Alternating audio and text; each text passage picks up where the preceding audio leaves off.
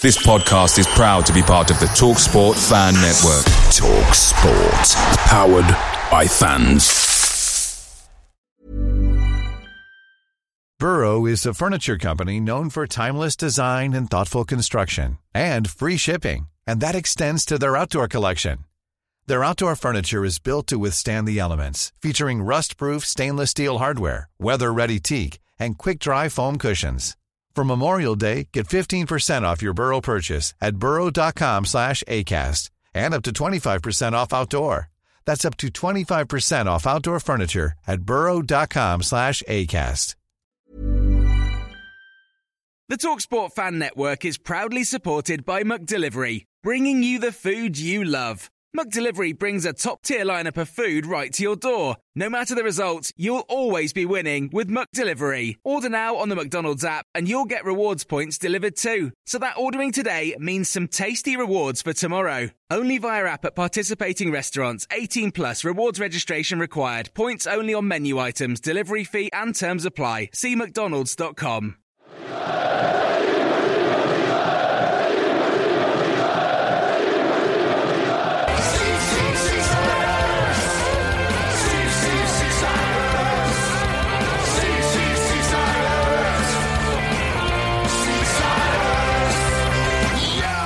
It's Thursday, 28th of July, 2022.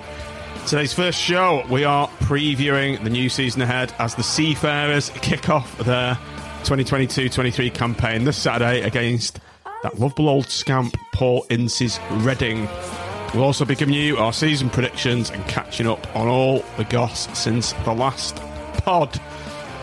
I'm John Aspinall on the Seasiders podcast season preview show 2022-23.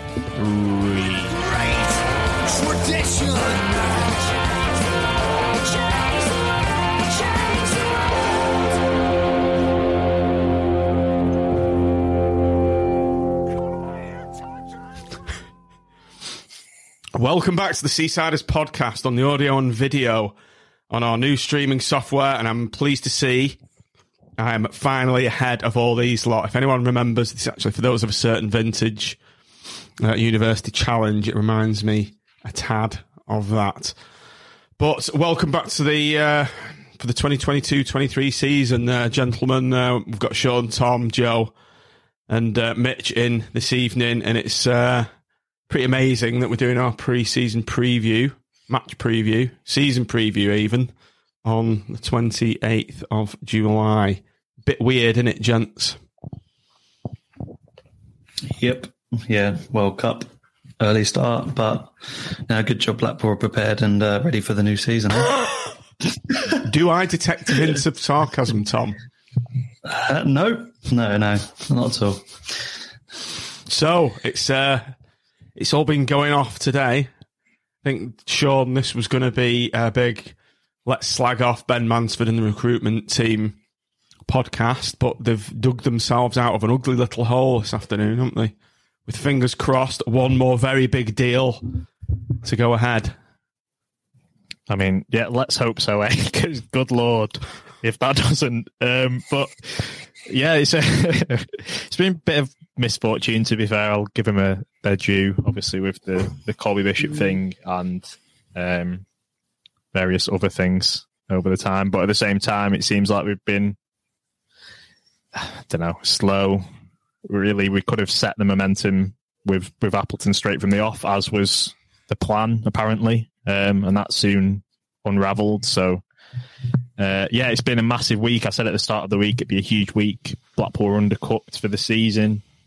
You need specialist players in Appleton's system. If you want to play as attacking 4-3-3, you need the right players and the right quality of player. And hopefully now we're starting to see it. And I mean, we're only playing Reading anyway at the weekend. It's Paul Ince, so that's always a buy anyway. So, but yeah, let's hope, hey. But whether we sort our fullback issue at right back or not remains to be seen. But you can't not be excited with Cameron Brannigan potentially coming in the door, because it's very funny. Particularly to our Oxford supporting friends, I don't want this all to be about me. I don't want this to be a John Aspinall.tv production. So let's try and get these overlays correct. Joe, let's see if we can drag you over. Yes, we can. You're now the main-ish man, Joe. Your thoughts on the Colby Bishop incident and Blackpool's forays into the transfer market thus far? As far as the Colby Bishop thing goes, if he did have an underlying problem, then I'm glad we pulled out of it, because without meaning to sound harsh, we're carrying a few too many sick notes as it is. You've got, obviously, Kevin Stewart, who seems to be permanently injured. And as much as I love Jordan Gabriel, he's starting to get quite the injury-prone reputation himself. So I think as far as that one goes, the club got it spot on. Obviously, the whole pulling out of the deal and going for Ellie Sims, allegedly, and then missing out to Sunderland, and pulling out, putting all your eggs in one basket, missing out on that target, going for another target, missing out on that one. We have looked a bit amateur hourish at times in this window, but ultimately the window doesn't shut until the end of August, so we've still got just over 4 weeks. If things go well with Cameron Brannigan, it looks like we're going to be spending or equaling our record transfer fee, which is probably coincidentally the amount of money that we got from Critchley's compensation, which is a bit of irony in the player that he was chasing all that while. Joe, it's buggering off. A delicious irony, if one of our elder statesmen was here. May he describe that as? A succulent irony, yes. But it's not happened yet, so let's not get carried away. It's Blackpool. Something will come up that, I don't know, he's got like anemia or something, or low blood sugar level, and it's too risky to sign him, or I don't know, maybe his pond is too good and he can't leave his pond in his house. He spent good money on that pond, so why would he move to Blackpool? The Oxford fans won't love him as much as the Oxford fans either, according to one of their fans. No, exactly. So the fact that we're not as loving and we don't have anywhere to fish, especially being next to the Irish Sea, absolutely nowhere to fish in the vicinity of Blackpool. And he really likes his pond. You can see that the deal probably isn't going to go through. Tom, you were going in hard on our Oxford supporting chums in our group. I was thinking, I hope he's not jumped the gun here and we end up with egg on our face here. That's why I wasn't joining in. I wasn't being as vociferous as you, but you're obviously a bit more confident about this deal going through, or are you? I'm absolutely not confident it's going to go through, but you'll have to delete your WhatsApp account and exit that group if it doesn't. Nah, I stand by the shithousery that I caused this morning when they woke up to a bombardment of good mornings to ask them how their morning was going so far. But the point of the matter is, like, whether it's panic mode or not, I think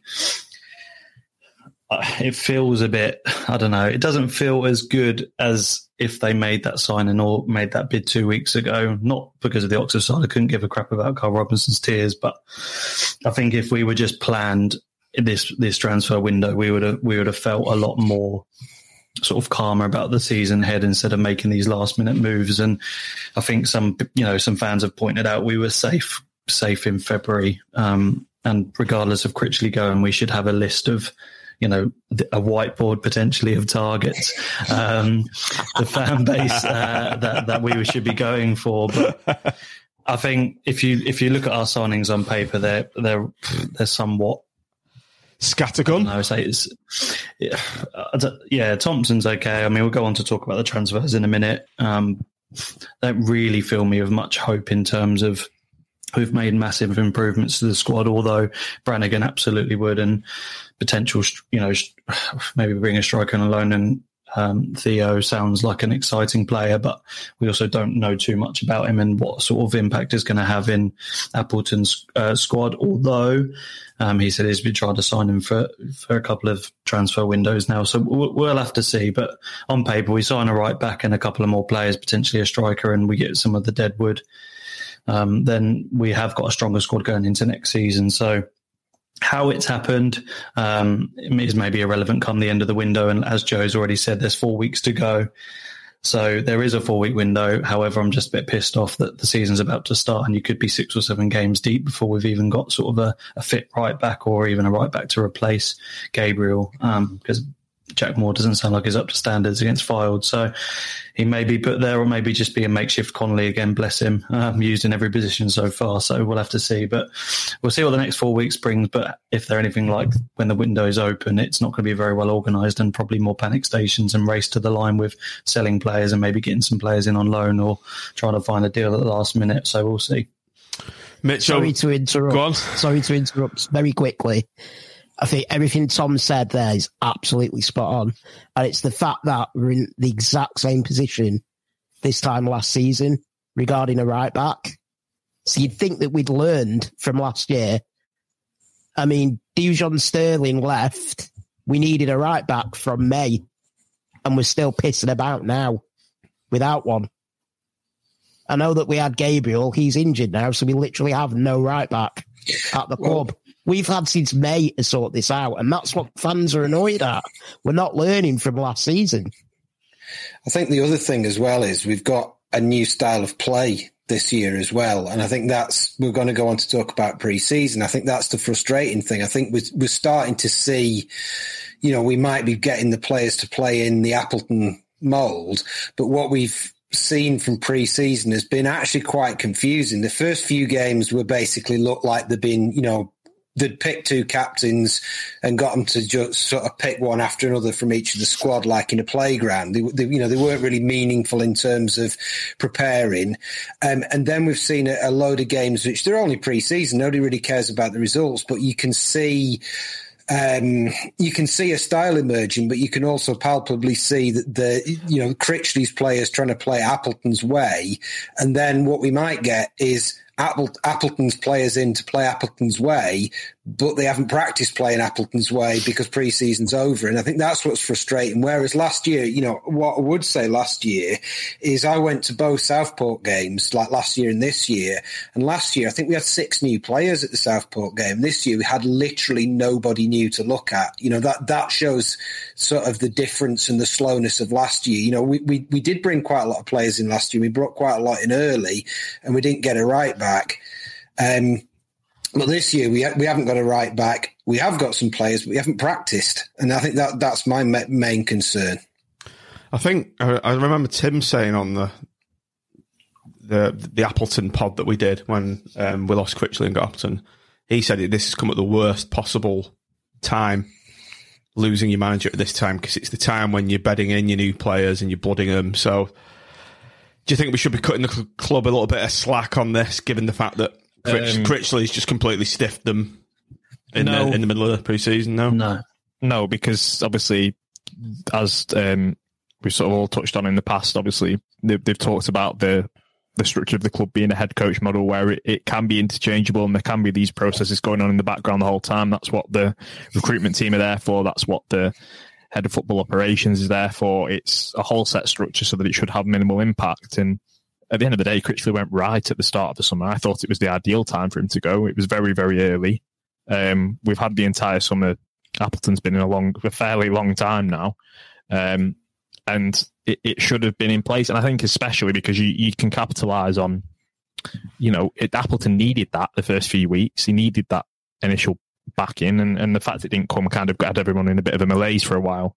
So, yeah, I think it's a good point about obviously that we've not had much time to practice. And I think as well, he probably wouldn't have wanted to play against so many higher caliber opponents. I think he kind of wanted to play against teams where we could have more control of the ball. It was a little bit of a frustration of his. I think he said on Sky Sports, it was a bit of he probably wouldn't have picked that schedule if it was him.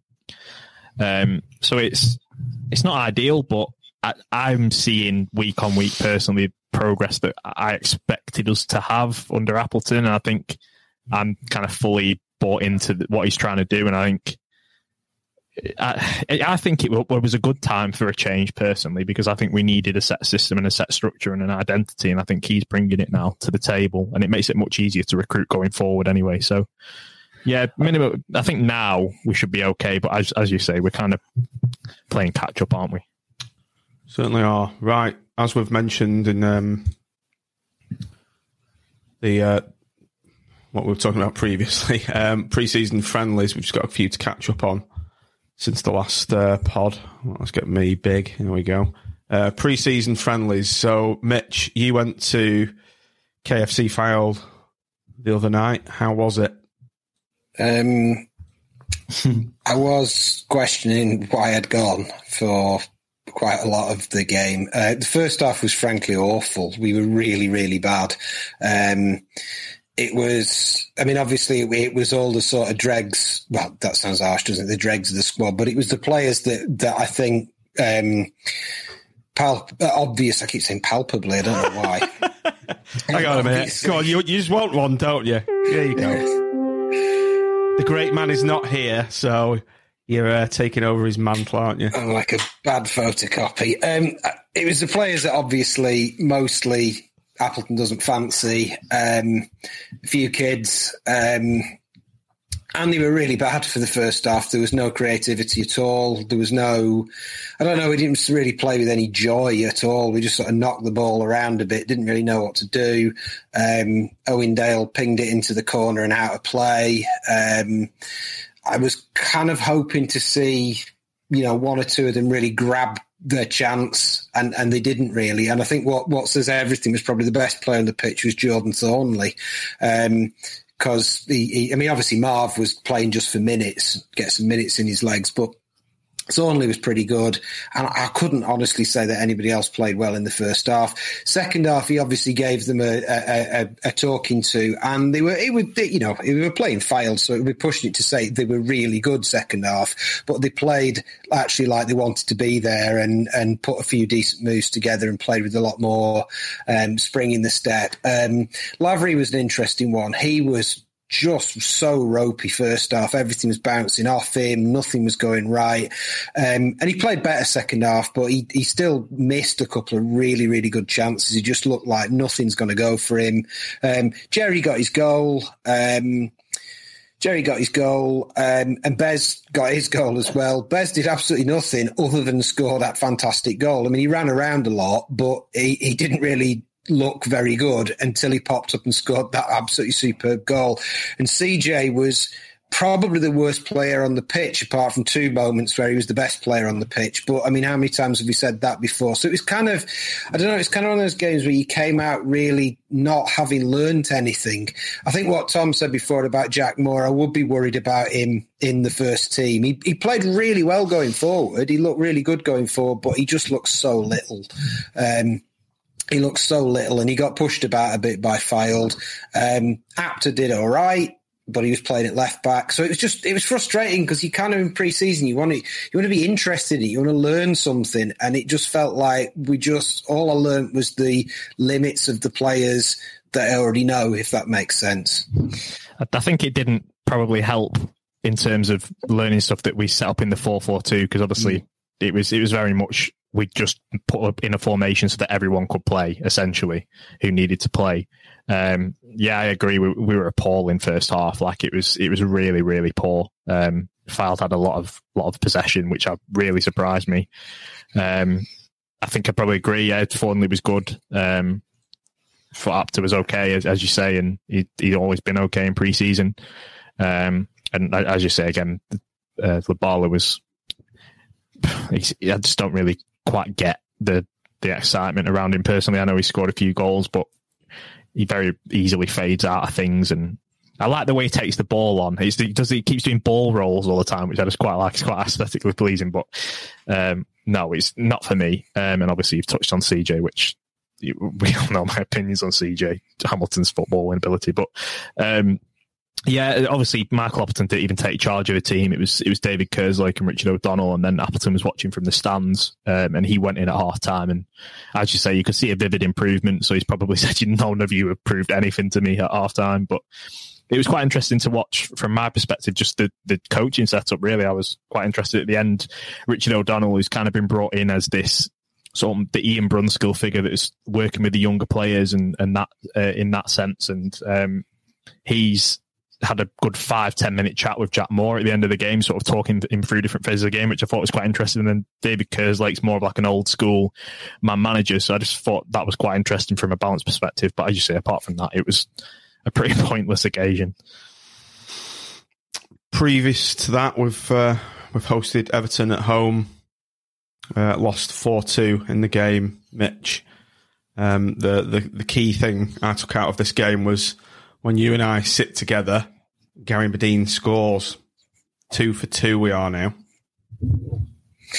And some people might be sceptical about the future of Gary Medine, but I think if we can get the club to swap one of our season tickets around, then we've got, 23 goals at least for Gaz at home. And if we can make an effort to be in the vicinity on away trips, I think we could be looking at a 30-goal season for 30 goals. And what a goal it was as well. I mean, he just took it beautifully. I like the way it was a fake, that first effort, just to throw everyone off. And then a bullet header into the goal. No, it was again, the Everton game was a similar pattern, wasn't it? It was kind of similar. And I think this touches on what I was saying about pre-season, whereas in the first half, I thought we were quite poor. I've read a lot of people saying, quarter of an hour and Everton shocked us, and then we did all right. I thought for the first 45 minutes, we were poor. I mean, obviously, Eddie was with you, and Eddie wanted to go home at half-time, didn't he? And I didn't really blame him. He was ready for bidding it off, said, can we go? Yeah. It's really boring. I wasn't far behind him in that. And it just looked, we didn't really know what we were doing. It was sort of like we didn't really have a plan to attack. Or Garbett didn't know what he was bloody doing. Garbett was awful. I mean, I think we all know that. Garbett was awful, but it looked like, I remember saying to John, like, what is the formation? And us both couldn't really work out what the formation was. Because players kept popping up all over the place. And I mean, that, on one level, you go, that's lots of fluidity in it. But it just seemed like they were all moving around to have a go at, well, if I go over here, maybe I could get through. Oh, no, I can't. But then again, there's the same pattern where they got out second half and they were way better. It was actually pretty good to watch the second half. And again, at one point you said to me, we're murdering them here. And we were. We were putting a lot of pressure on, and we were had 5-10 minute spells with runs of corners, and we were drawing free kicks, and we were knocking it about. So, I think pre-match bongs is a concern, isn't it? So far from pre-season, basically. Joe, did you see much of the Everton game? Did you catch it on the stream? Yeah, I watched. Apart from the KFC game, I've seen all of them on online, and yeah, I thought we did okay second half against Everton. But you got to remember that Everton, they've had an absolutely shocking pre-season, so they probably had to go out there and do a bit of a job, and you can tell, especially first half, that they were, if not up for it, like they were like, we've got to put in a performance here, or I might not get a shirt that opening game of the Premier League season. Yeah, they took the piss out of us a bit first half. They saw that Garbett was a weakness, and they kept going down that channel. Second half, we played a lot better, but like you say, that goal that they got straight at the start of the half, and killed it, didn't it? Almost. It was disappointing that I don't want to slag him off because he's one of our better players, but defensively, you got to ask questions about bowlers tracking back, because I thought he just absolutely left their player free and open just to cross the ball, a simple cross after the save from Grimshaw, and it's just pretty poor. He just left his man completely free. Mitch told me an interesting stat that he reckons Josh Bowler has headed the ball once ever for Blackpool. And after he said that... I can tell you exactly which one it was as well, because he has genuinely, if you look on the Who Scored database, he has one completed header last year. And I can tell you exactly when it was. Well, I can't actually. I can't remember the game it was, but you'll remember the incident. It was a home game, I'd say... sort of after New Year, sort of on the when we were quite good, sort of February to March, and the ball bounced up in the box. Gaz was lingering, and Bowler sort of ran in as if going, I can head one now. And he headed it right up in the air. It was a proper terrible header. What in the sort of non-woke 1990s, and I'm going to apologise to this, but what in the non-woke 1990s when we didn't know better, you would have described as a girl's header. He sort of headed it up in the air and headed it away from Medine, and it sort of like just trickled wide. It was possibly the worst header I've ever seen, and that is his one header in a Blackpool shirt. I want to say Bournemouth at home. Because I remember the incident you're on about, and I remember turning to my dad and go, I'll let him off because he scored a screamer. And that was against Bournemouth, wasn't it? It could well be. Who knows or dares to dream? But I did notice that he was actively getting his body out of the ball or the flight of the ball when the ball came high in his area. So it's one to watch. Maybe an area of his game that he needs to work on. Without lingering on it too long, it's actually quite interesting when you look, because I thought, well, he must be a real outlier, but there's a few players in the league who actually don't head the ball. And I'm going to note them down and try and look out for them as we go around as we go around the season, because it's amazing that there are a few other players who've got sort of one or two headers in a season, and you think that's amazing that somebody is so good at the other aspects of football that they don't have to be able to do one of the things. I mean, can you imagine if a player didn't kick the ball and only headed it like the other way around? That would be impossible. But it's strange, isn't it? Look at the way Ronaldo works on his heading. He was never the most naturally gifted player in the world at heading the ball, and he worked on it. So maybe Josh needs to work on that anyway. He's not here to head the ball, really. But, we discussed the Salford game since the last pod. That was quite an interesting game, I thought. I didn't think we had... that was quite an interesting game. That was the 40-degree, 35-degree heat day, wasn't it? Yeah, it was absolutely ridiculous. Fiorini, I thought, looked really, really good in that game. And that's kind of where I got my initial excitement for him. And again, Rob Apter comes on and just makes Luke Garbutt look silly, really, but in that game again, and Garbutt just has looked miles off it so far in pre-season. And obviously Dominic Thompson's come in, and it seems natural that he'll take his place anyway.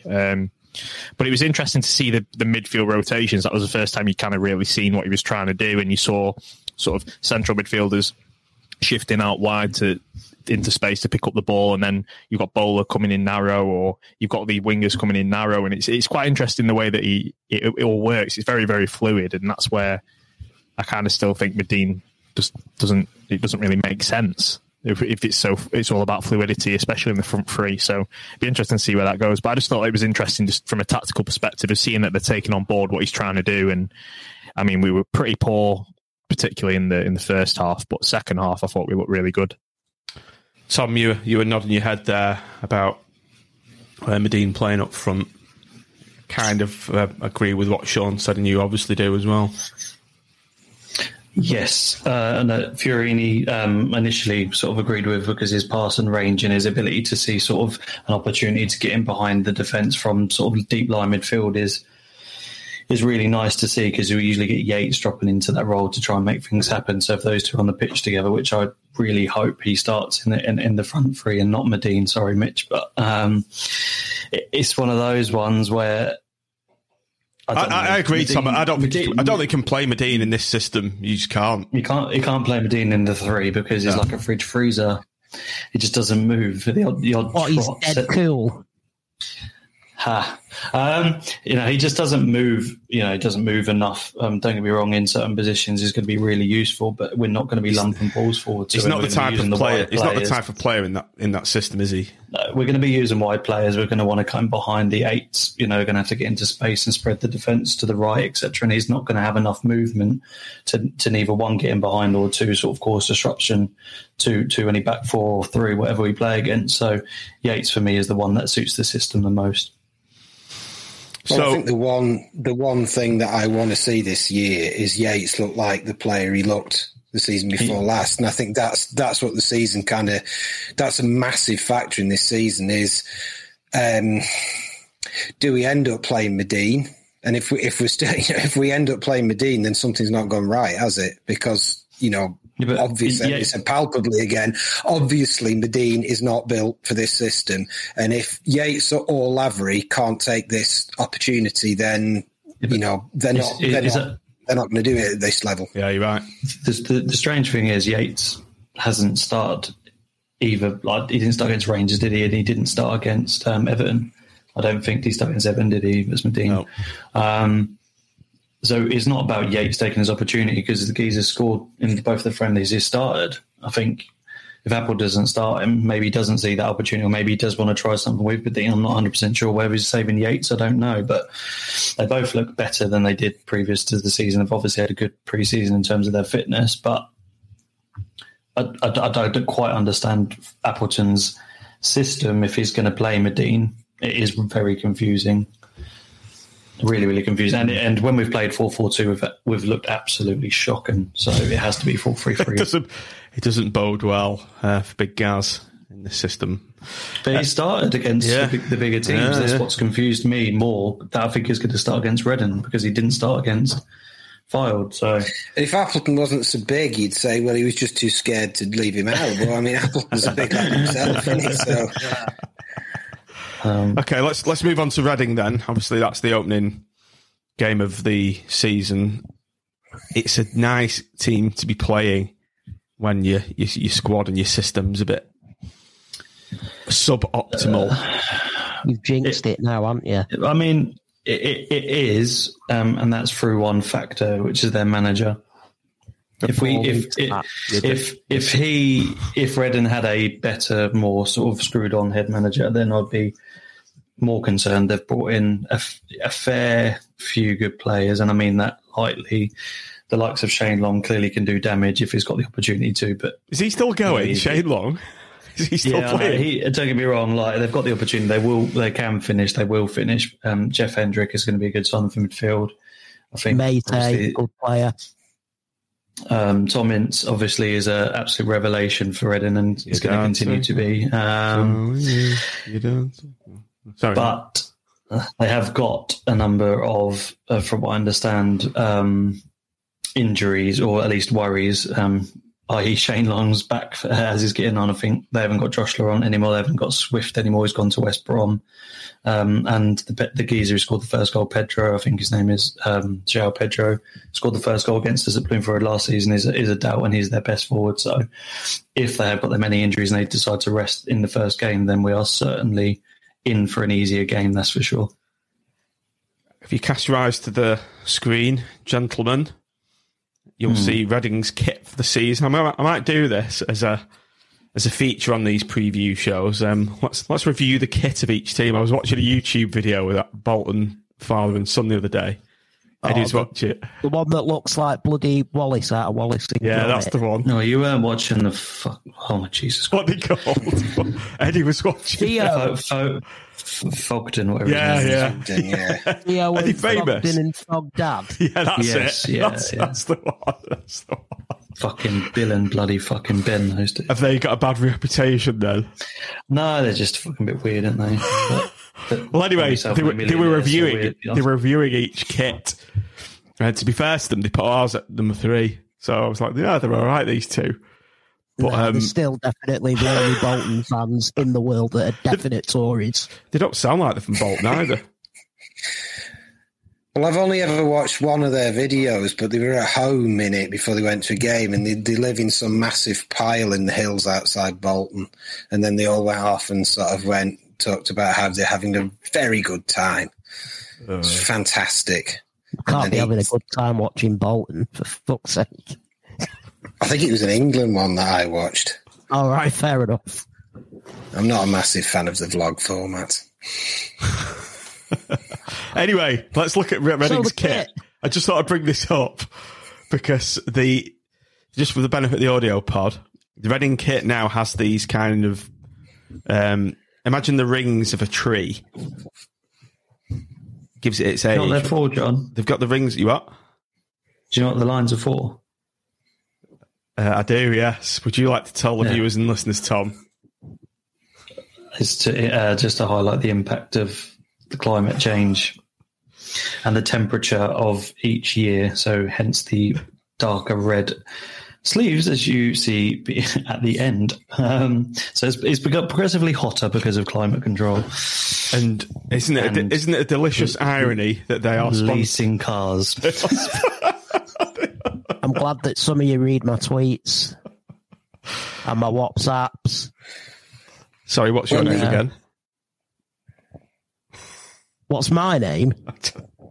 I'm joking. When the Earth reaches its end and humanity has destroyed it, the one artifact that we should leave to demonstrate the stupidity of humanity is that kit. Yeah.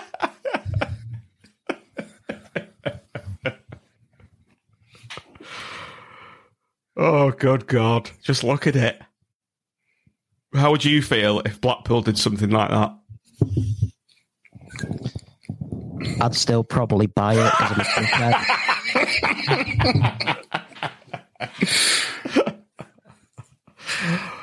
It's a very Reading thing to do, though, isn't it?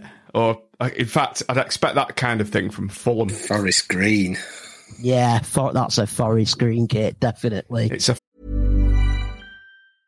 I'm Sandra, and I'm just the professional your small business was looking for. But you didn't hire me because you didn't use LinkedIn Jobs. LinkedIn has professionals you can't find anywhere else, including those who aren't actively looking for a new job, but might be open to the perfect role, like me. In a given month, over 70% of LinkedIn users don't visit other leading job sites. So if you're not looking on LinkedIn, you'll miss out on great candidates like Sandra. Start hiring professionals like a professional. Post your free job on linkedin.com/people today. Picture the scene. All of your mates around, you've got your McNugget share boxes ready to go. Partner this with your team playing champagne football. Perfect. Order McDelivery now on the McDonald's app. There's nothing quite like a McDelivery. At participating restaurants, 18 plus, serving times, delivery fee and terms apply. See mcdonalds.com. Forest Green ting. Yeah, you should get free tofu bar with every shirt. Should we get that off the screen now? Bunch of yogurt knickers. Right, so Reading, Sean, tell us a bit about Reading. They are shite. Essentially, they've got zero money to spend because obviously embargo is still. They had about 19 players on trial in a game against Benfica abroad. They still managed to go abroad. Fair play to them. Ashley Ward was one of them, wasn't it? Not Ashley Ward. Grant Ward was one of them. Grant Ward, he was probably... They went abroad? Yeah, they went abroad, yeah. Well, that's not very eco-friendly, is it? Did they all travel on a coach, I guess? Surely they didn't fly. They travelled in all individual leased cars the entire way. Group Pedalos. Obviously, Grant Ward was probably one of the worst trial performances I've ever seen against Salford. And obviously he didn't impress at Reading either, but they've essentially just brought back the team from who were good probably about 15 years ago. So like Shane Long and the like. Paul Ince exists. Just not very good. Which obviously means it will lose 3-0 on the opening day. But it really, we can have no excuses to not beat Reading, regardless of the situation in the transfer market. For me, I think that we've still got a very good side there. We've played some half-decent football at times. We really have to set the tone on that opening day because, good Lord, I really don't want to be in Bloomfield Road if that isn't the case, to be perfectly honest. Tom, how do you think this game's going to go? This game's going to go against Reading, and your thoughts on Reading? I'm starting to shit myself a bit because apparently Brannigan's not signed. Fuck off. What do you mean? What do you mean? It's exactly what I mean. Just rumours, maybe. But if he doesn't sign, we lose to Reading, then I'm going to wish I didn't make the 550-mile round trip. I don't think so. Oh, dear. But I agree with Sean. Like I said, the signings are just they're quite average. From the Oxford Forum, the only way Cam joins Blackpool is if he's forced to leave. As I can tell you categorically, he isn't interested in a move to Blackpool. That's That's we'll see, won't we? I don't want to say anything now because I feel like whichever opinion I take, the opposite thing will happen. But use reverse psychology, then, Sean. Reverse psychology. I really can't see that being the case. He's not signing them. Whether he signs or not is a different matter, but he's definitely interested in the move. 100%. No way Robinson was like he was, but there we go anyway. Back to the game. We should win with the team that we have, plus the new signings, or not being announced tomorrow. But yeah, we've got the quality to beat that team, and tactically Appleton is definitely better than Ince, but doesn't mean anything in football. But I'd be very disappointed if we didn't take 3 points. Joe, thoughts on the Reading game? My worry is at both fullbacks, and you got people like Mate and Tom Ince running at potentially Garbutt and Moore and Apter. It worries me. Oh, shit. But Thompson's starting. Hopefully, but the fact of the matter is, like everybody says, Paul Ince is their manager. That should be enough. He's awful. He's shocking. I know this is going to be frowned upon by everyone here. I don't think a draw would be a disaster because we're absolutely undercooked. We've got players that aren't used to playing in the system. We've got players that we possibly might be signing, might not be signing, that haven't had any pre-season or played a single minute of football with this team. I mean, we're not absolutely sort of undercooked in the sense of it's still predominantly the squad we've got last year. If Thompson starts... if Thompson starts at a left back and Conley does fill in a right back, it's the system more than anything. It's still not 100% ready, and it's the ideal team to be playing when you're not up to speed. Put it that way. And I'd be very disappointed if we didn't get at least a draw. Mitch, your thoughts? Well, we'll win about 5-0 because I'm going on holiday on Saturday, so I'm not going to be there. So the only game I missed last year at home was the 6-0 Birmingham win. So same. So it's pretty much nailed on. I don't know. I mean, I'm not an expert like some of the people are on the other team, but I had a look at their signings the other day and they all seem to be about 36. So, sometimes when you get a load of old players, they'll look good for a couple of games, but they won't last the course. I think I agree with what Joe said. I also would say a draw and a half decent performance wouldn't be dreadful because I worry that we're not quite knitted together and we're not quite ready. So let's go around the room and give us a match prediction. I'm going to go for a shaky, nervy 2-1 victory with Tom Ince scoring. And for us, I'm going to have a Jezza brace as he starts and Medine is dropped and relegated to the bench. Tom, what are you thinking? If Yates starts, 3-1. Joe? I'm going to go 1-1 with Cameron Brannigan getting our goal. Oh, my God. Which will be a pen. Which will be a pen. You're brave, man. You are brave.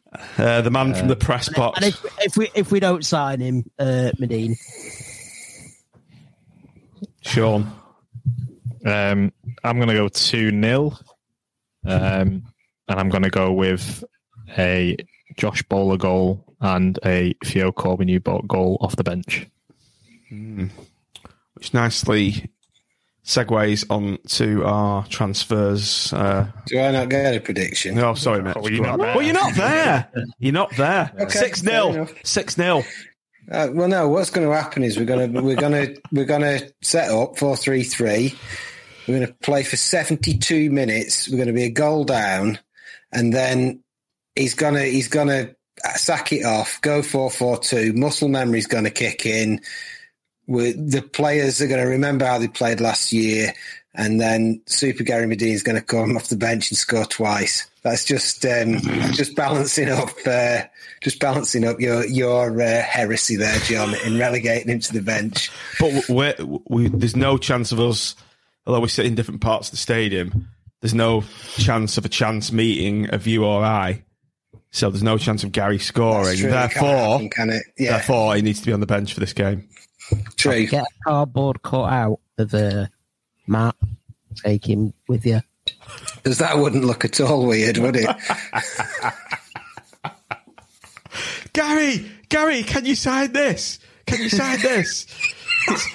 your biggest fan. I'm fucking sick of that bloke. He's been putting stupid shit up on Twitter about me all summer. Tell him from me if he carries on. Have you printed out those photos? Literally the Partridge fan, aren't you? What's that Partridge fan? What's his name? I'm not going to lie to you. Is it Jed? I'm pretty scared. Yeah, I'm going to level with you. I'm scared. Mitch, you may have to change your name to Jed. Yeah. Change your name on the banner to Jed.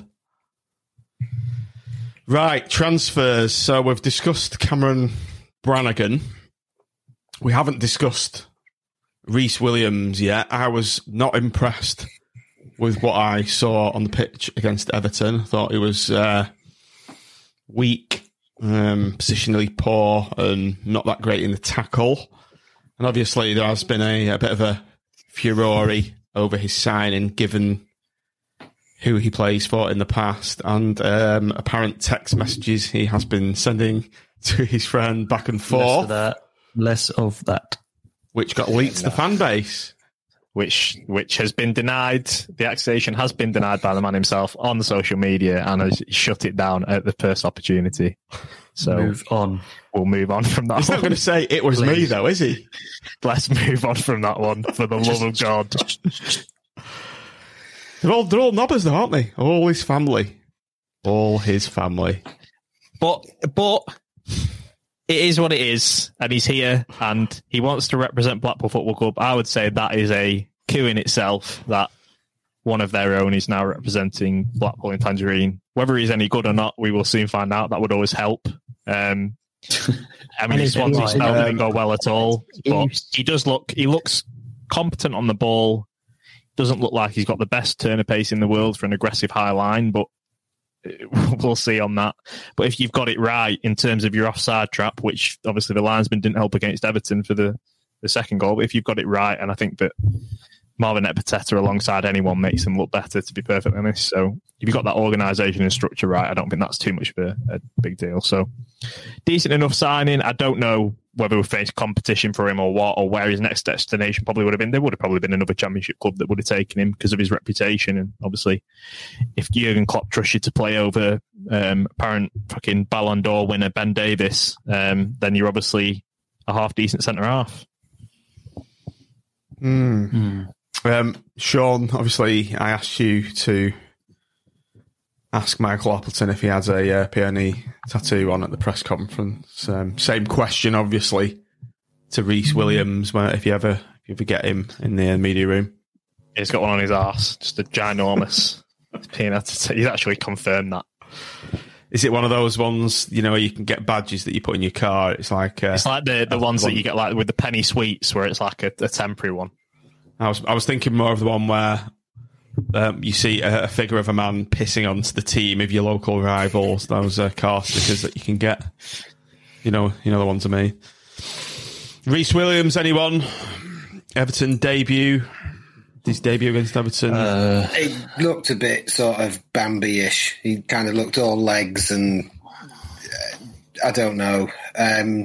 To be fair, I thought the same thing about Marvin when he started. I thought he looked sort of big, wiry and ungainly, and he's absolute class now. So I don't want to write him off.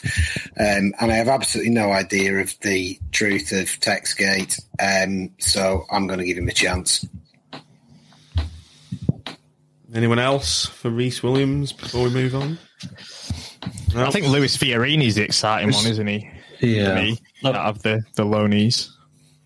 I didn't think he was that great, actually, when I saw him. But just looks fun. He just looks so fun. But the thing is, I've always been like, I've kind of slowly converted to this mindset now, because obviously I was always the boring one with Josh Bowler. But in Theo Corbeanu and Luis Fiorini, you've got decent technical players that are exciting to watch. You're playing 4-3-3. You're trying to play an aggressive, expansive style.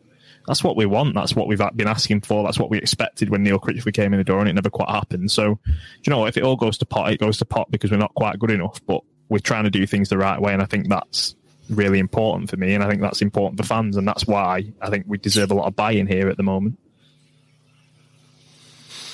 Dominic Thompson signed for an undisclosed fee from Brentford on a 3+1 deal. Is a fullback, apparently. I couldn't find out which side of the pitch he played on, so does anyone know? He's a left back. He's a left back. He's a left back, and basically, from what I've read about him, that he sounds much more husband-esque than he does Garbutt-esque, in that he really does like to defend. And the thing I liked about him was that it looks like he can cross the ball as well.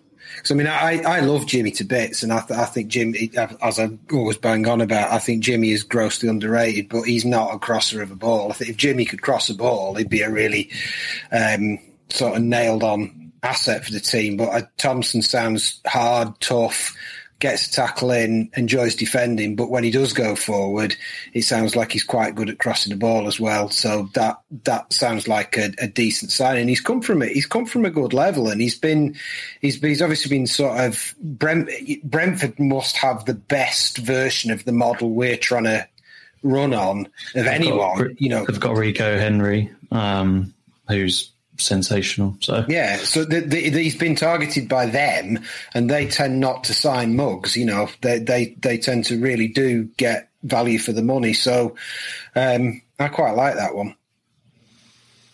Will he start? He fucking better. He's not a left wing back. He got a lot of stick from Ipswich fans, and I know 3 or 4 and 50% of them said his Marmite. All of them said his Marmite. You either love him or hate him, and 2 said they really liked him, and 2 said they hated him. But they all said you either love him or hate him. But they played a wing back system, and in the 10 games he played, they kept 7 or 8 clean sheets. Granted, he might not have been very good, but they didn't concede many goals.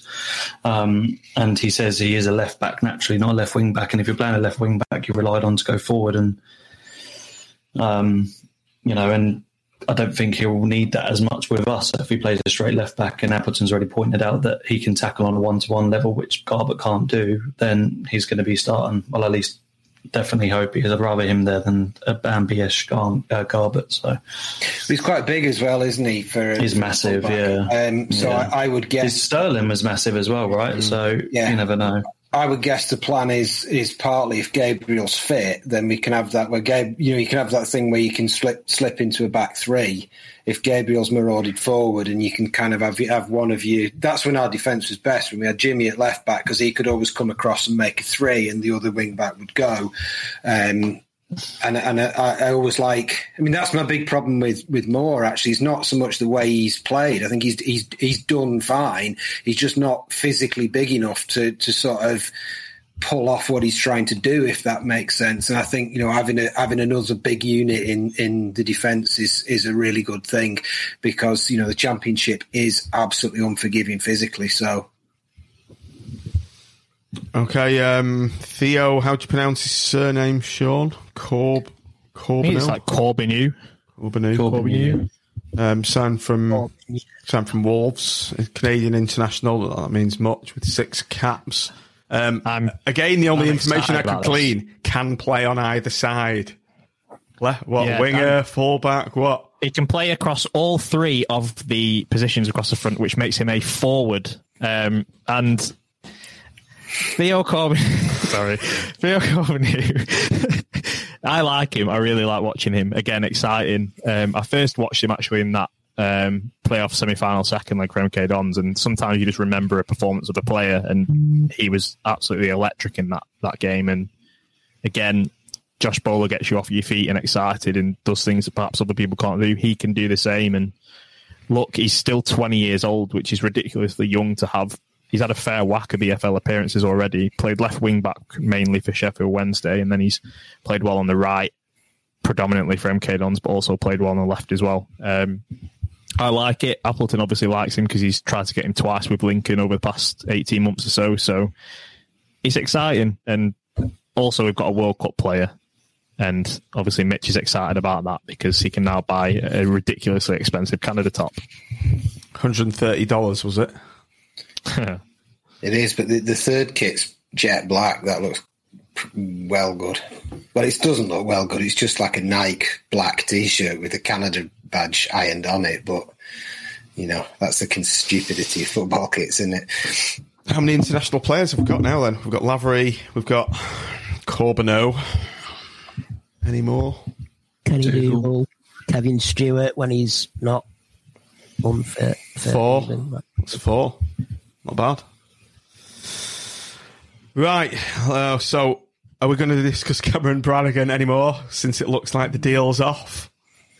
Shut up. Let's just crack on. In all seriousness, right, if we're willing to pay 1.2 million for Cameron Brannigan and we've got this amazing recruitment team, for 1.2 million quid, there must be a midfielder somewhere in like the entire world who is any good for that amount of money.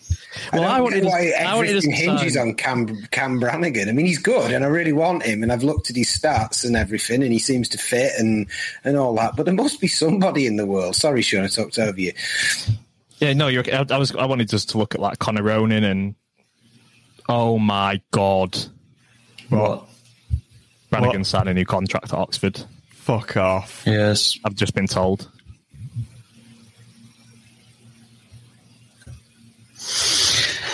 Aye.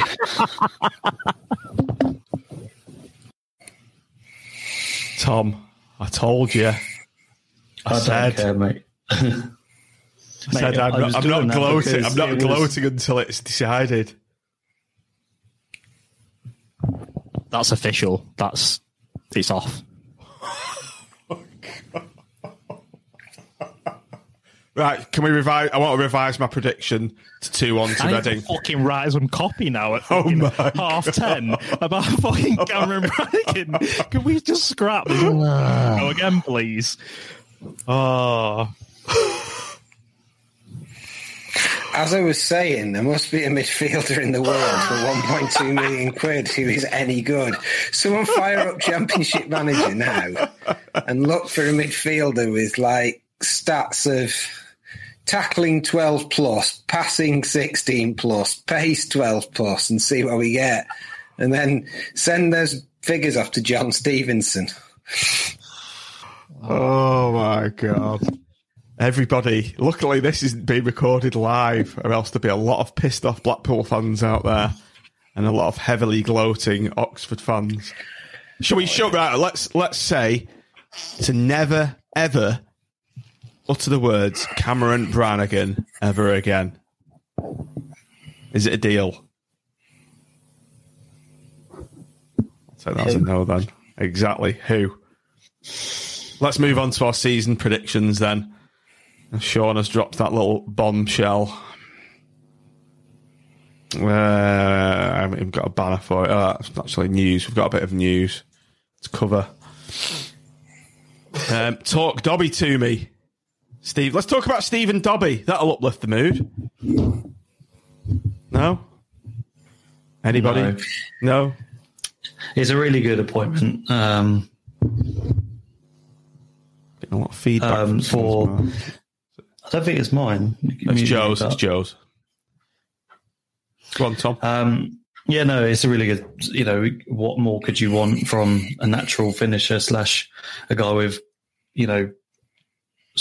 a lot of experience all through the EFL, winning a couple of playoffs and, one of the greatest strikers we've arguably had in the cameo in the few years we had. So a really good feel-good factor for the club, and he's certainly a character you definitely want around. I think it's good that we're actually getting ex-players back involved in the club, because you'd always expect him to go to like the likes of Fleetwood in the past. So maybe that's a sign of the times that we're actually employing our ex sort of legends. Even though was Dobby actually our player ever?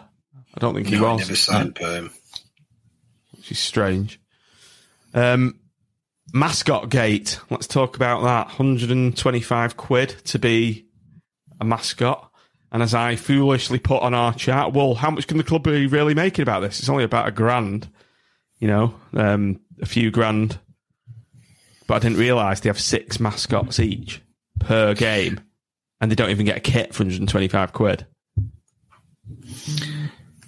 Yeah. Everyone's just shell-shocked by this Cameron Brannigan news, aren't they?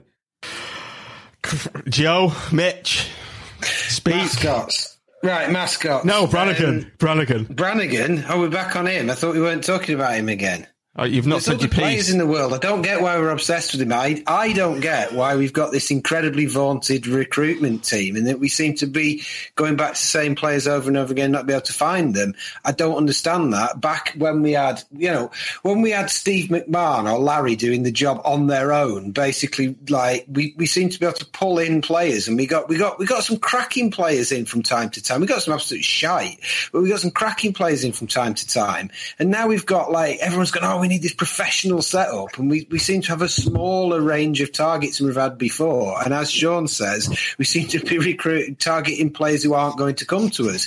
It's like on Football Manager when you sort of keep making bids over and over again on Football Manager to a player that just keeps going, no, I'm not coming. And then you have to change your parameters, don't you, to find players that would be willing to come. Mascots, one argument says, well, all clubs do it. Another argument says it's a pile of shit because mascots set off as like a tradition many years ago. You'd have a kid. It was something to make the team, like it was a little lucky mascot. And if you're going to charge 125 quid for it, I think it defies the point and the reason of it. And whether other teams do it or not, I still think it's shit. I still think it's shit that any team does it, because the whole point is you get a little kid, they run out, they bring the team luck, they have a nice day, it's something, everybody claps, everybody cheers. It's not supposed to be something that you can buy. A revenue stream. It's a revenue. They've turned it into a revenue stream, haven't they? Exactly, and that by definition is only open to the sort of middle class kids of well-to-do football fans, because you're not going to put, if you're struggling to put food on the table, you're not going to be able to pay 125 quid to give you kid that experience. It's brilliant what BST have done to some extent. I don't really know why they've limited it to families of their own members, but it's also really good what Ryan's doing, I think, and Ryan Powell, who's raising money to, I think, $3,000 target to buy a load of mascots places and have them available to anyone. So between the two groups, I think it is really good. I think I've probably misrepresented BST because I think there are positions for good causes as well, but some for their own members. But I think that's good. But what you shouldn't have to have is fans groups, sort of filling the gaps in all the time. If Tim was here, Tim would probably say, well, that's modern football. It's not the club that create the economic parameters that we're working within. And the 17,250 quid, I just worked it out before, on 6 mascots per 23 games is 70,250 quid. We all say, why haven't we got this? Why haven't we got that? And that would pay for something. But 17 grand, is that it over a season? 17 well, I think it is. If my maths is right, yeah. But it's nothing. But then again, everybody's in debt in the division. Everybody's overspending. It's absolutely stupid, and it's far bigger. The financial circumstances and the what's the word? Commercialisation of football is far bigger than Mansford and whoever. Whoever's calling the shots at this club, it's a symptom of the whole English game and the whole way that as sort of fans, English fans, we've taken it lying down on a national basis. We've accepted all the commercialisation. We all sign up to Sky TV. We all sort of buy the shit kits they put out every year. We all sort of hand clapped where we are in, and we haven't stood up to it. So there we are. I'm just basically filling time now whilst everybody looks stunned. Just looking on Twitter, see if there's anything on there. With the mascot thing, I was shocked to find that there's 6 of them. So it's not exactly a special day for the mascot. And you don't even get a kit. For 125 quid, I think it'd be a tad more palatable if you got a full kit, but they're not even giving the child that. And the cost price of the kits, let's be real about it, it must be minimal to the club. Because I know how much kits cost to buy them for my club, for my team, and it's peanuts.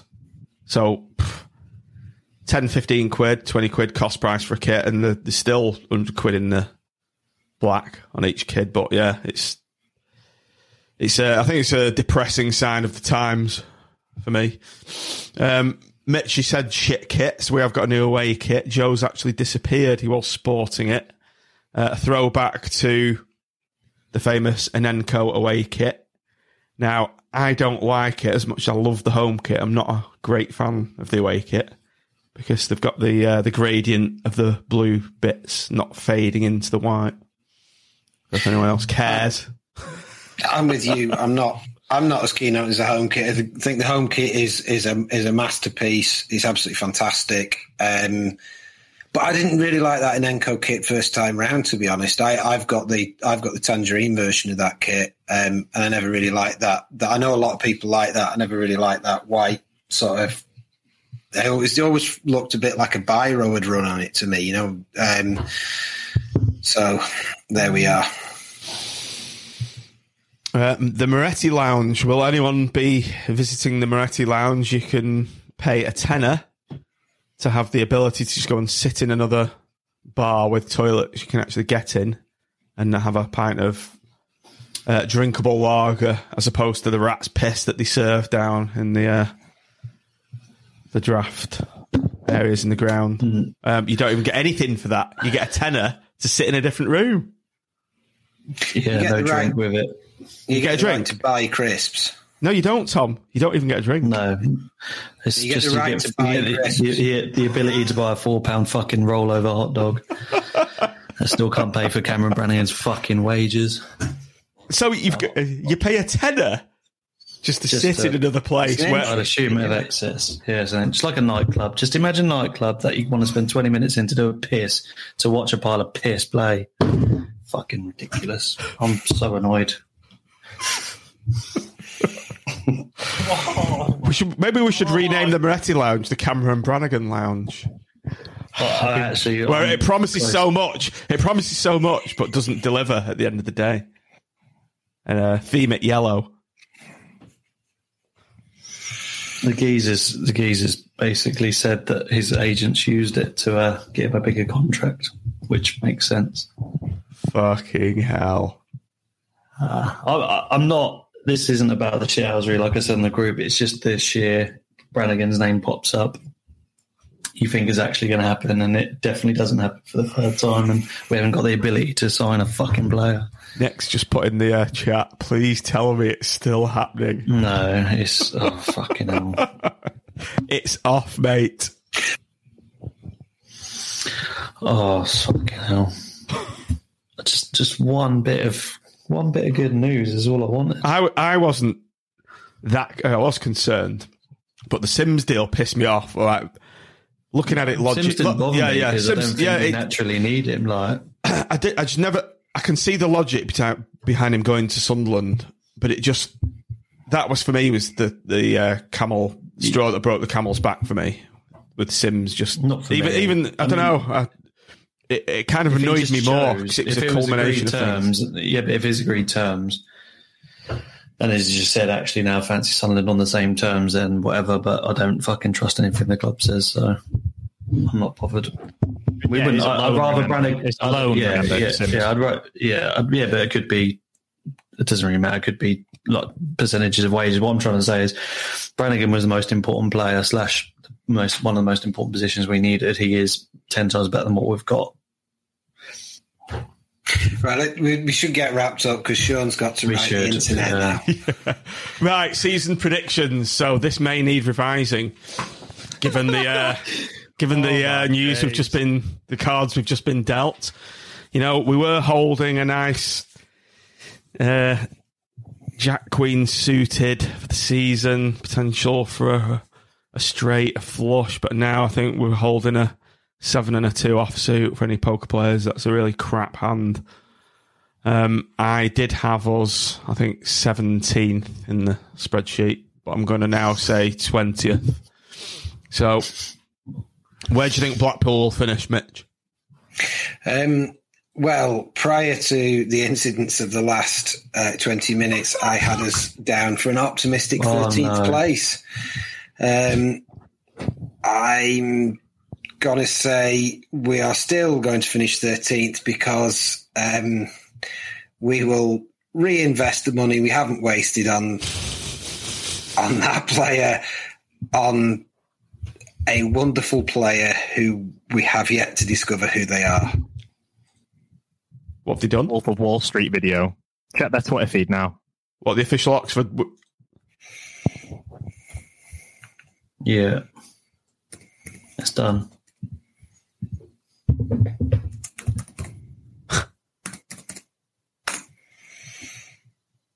See, he said I've moved on from whatever. Yeah, it's done. Fuck it now. A message to all you yellows. Oh my God. Yeah. Good night. I'm going to bed. Thanks, everyone. I love you all. So just before you head off, I'd just like to bring your attention to a Patreon supporter program that we are running. This enables you to just contribute a small monthly amount to help support our show and support our content. So if you head over to patreon.com/SeasidersPod, you'll find details of how to sign up. It's about £3.50 per month.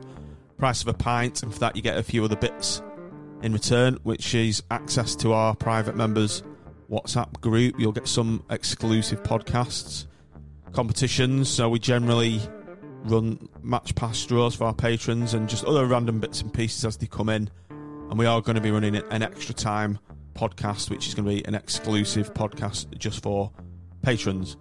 So if you want to sign up, patreon.com/SeasidersPod. It'd be great to have you on board. Thanks for listening.